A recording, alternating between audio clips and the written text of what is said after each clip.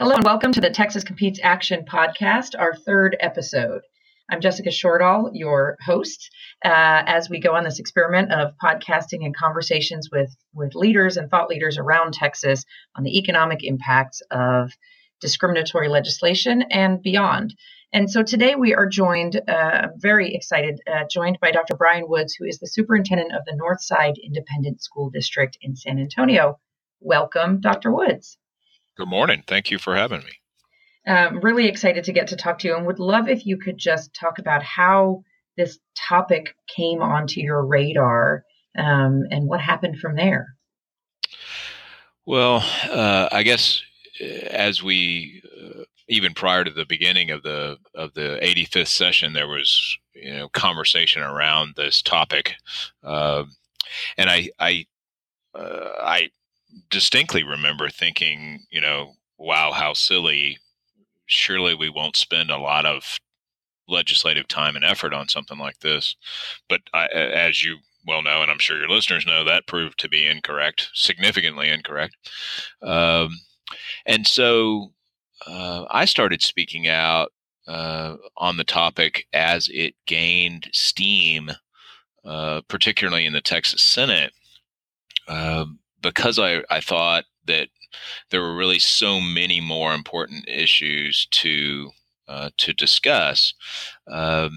We did have some questions locally from our patrons, from our parents about, is this real? Is this a real issue in our schools?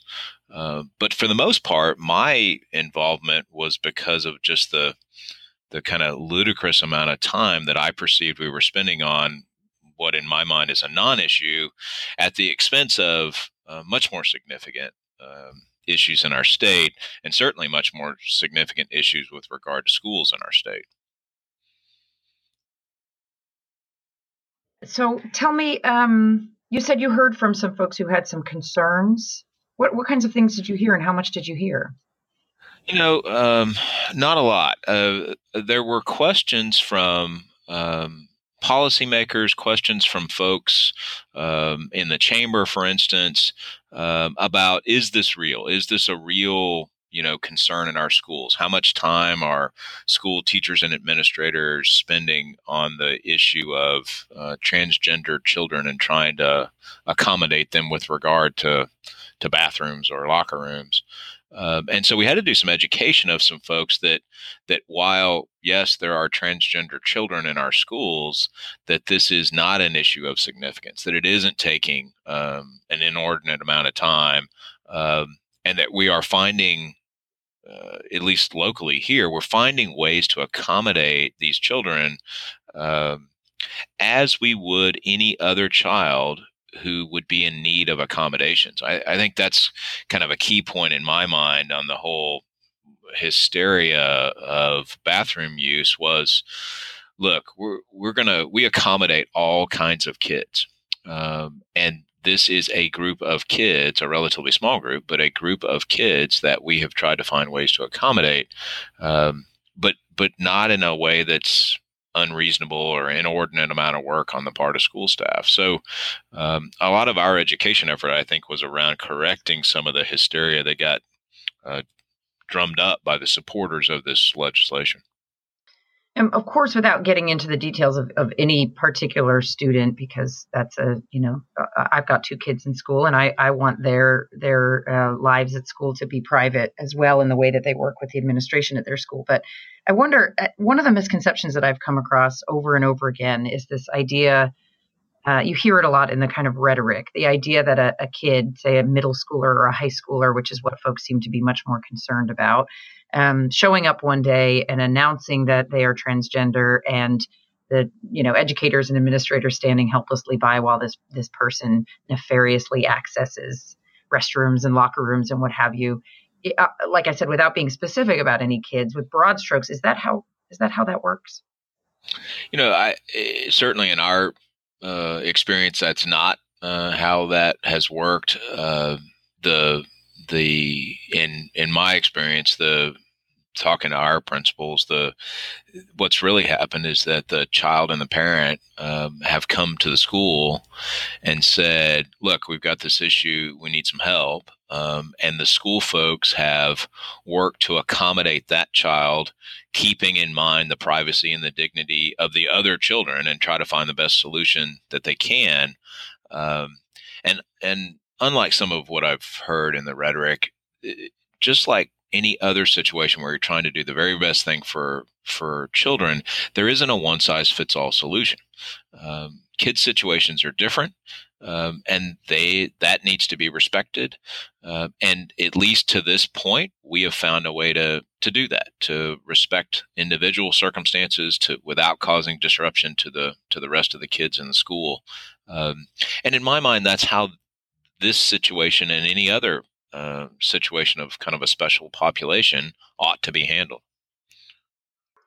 I think that's that sort of explanation. I mean, that's what I've heard from experts and people who are actually educators. Sorry, listeners, if you can hear my dog barking in the background.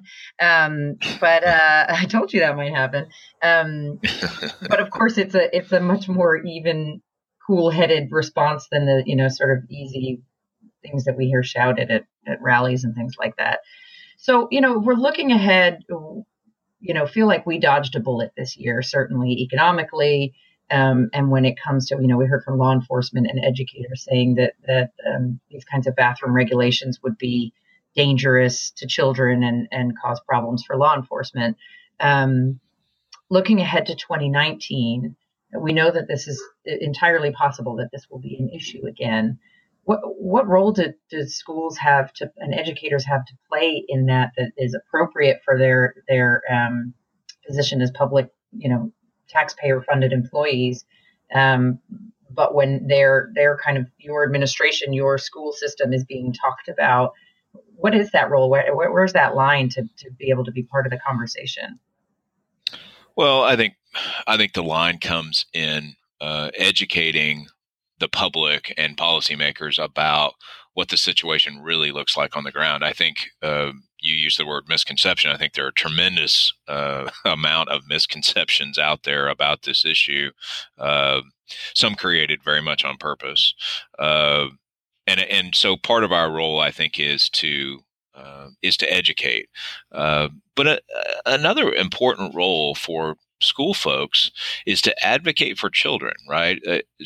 Our role obviously is to educate, but education's a really broad term that goes beyond reading, writing, and mathematics and science. Part of our role is to advocate for children. And if we see policy being considered that is not good for kids, then I think we have a responsibility to say that's not a good idea. And offer solutions in the contrary. So I think that's an important role. The other thing I'd say about that is that what you saw in the 2017 session and the 85th session was this really broad coalition of folks coming together to oppose this idea. You mentioned law enforcement, educators, obviously, and significant members in the business community, and you may be getting to this later, all getting on the same page, which doesn't always happen in our state, to express that this is a really, really bad idea. And it's hard for me to imagine that folks would not look at that kind of broad coalition and say, well, maybe there is something to this. Well, we'd like to think that. You're right. I mean, it was an issue that made for some fascinating cross-cutting bedfellows, all sort of standing up together for their own reasons. And yet we see the bathroom issue being placed as a non-binding issue on one of the party primaries for 2018. So voters in one of the primaries will be asked to, the GOP primary will be asked to weigh in on whether they think that bathrooms should be regulated in the manner of the bathroom bill. So unfortunately, it seems that there are other things at work that folks haven't gotten that cross-cutting message, or all of those various actors you're describing are not who they're listening to. But I wonder, it's not your lane, but you mentioned the business community, whether in your world you see an overlap with that economic competitiveness, given that schooling, of course, public education especially, is the kind of cornerstone first step on workforce and talent. Was that something that you noted and paid attention to over the course of 2017? Yeah, I think it was. Frankly, it made it easier to take a strong stand against the idea when folks who nominally would be supporters of some of the people proposing this idea were coming out and saying, I think you're ignoring the economic aspects of this and pushing back. And all of us, I think, find it easier to to push back on an idea when there's lots of other folks saying the same thing. So I think it was really important that the business community was engaged in this topic in 2017. And I would anticipate uh, with Texas Competes and some of the chambers in our state and others that if the issue comes back up in 2019, there'll be a similar response. Yeah, I would imagine so. I've said multiple times you can't put this toothpaste back in the tube.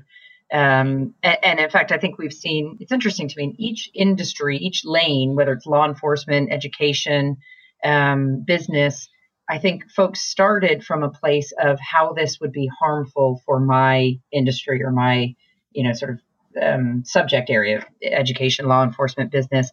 But we saw major actors in each of those groups over the course of 2017 layer in not just commentary from the business community about economic impact or from law enforcement community about law enforcement challenges that this would create or from the education community about administrative challenges that this would create. I think we saw actors in each of those areas start to talk about the human impact, which was the common thread across all of those things. Talk about, we all got the chance this year to learn about transgender people's lives because they showed up, often at risk to themselves, to talk about them. And I thought that was a really interesting evolution. And to me, that is the kind of proof point that this isn't going to go anywhere, because I think you don't have that moment of realizing this isn't just economic or public safety or educational administration. This is people. I think that is a kind of major motivator for folks in each of those lanes to make sure that that they continue to be advocates on this issue. I think that's true. Yes. Well, we're trying to keep these to kind of quick conversations so that people can listen on their commute and absorb the information. I wonder if there's anything else you feel like I haven't asked you or we haven't touched on this topic that you think it would be important for folks in our community to hear from an educator like yourself. I don't know that I think of significant issues other than I would encourage folks who are listening to this who don't have their own children in school for any longer or not yet, to really, if they feel like that they don't understand how this would impact schools, to call a school district, to call a principal and say, look, I'm an interested community member. I want to advocate on this issue. Give me your perspective. Tell me what you see. I think school people, for the most part, will have a similar response to what you've heard today, that it's about trying to accommodate children as best we can and preserve the dignity of all of the children. And I think that'll be a consistent message. I hope it will. And that may give folks some comfort when they're advocating on this issue. And it's such a fascinating and great suggestion. I have to admit that until I had school-age children, before I had school-age children, it would never have occurred to me to pick up the phone and say something to my local school superintendent, principal. It really, truly would never have crossed my mind. And so it's great advice for folks who don't have school-age children, whether you're pre-school age, post-school age, don't have kids, whatever it is. I think it wouldn't have occurred to me that they would want to hear my voice as a community member. So thank you for that suggestion, and would urge all of you to take 5 minutes today and pick up the phone and do that. So thank you so much, Dr. Woods. I really appreciate your time and your Absolutely. insights and your voice on this issue. It has been a strengthening factor, I think, for folks in each lane to know that there's such a widespread coalition coming together organically without anyone doing that and directing it from the top, just folks bubbling up from the grassroots and seeing each other at work on this. So we really appreciate you for that. Thank you for joining us and taking the time today. And we hope you all will share Absolutely. this podcast with friends. We'll put some notes in the show notes as well, if I can figure out how to do that, and hope to see you all back for episode 4.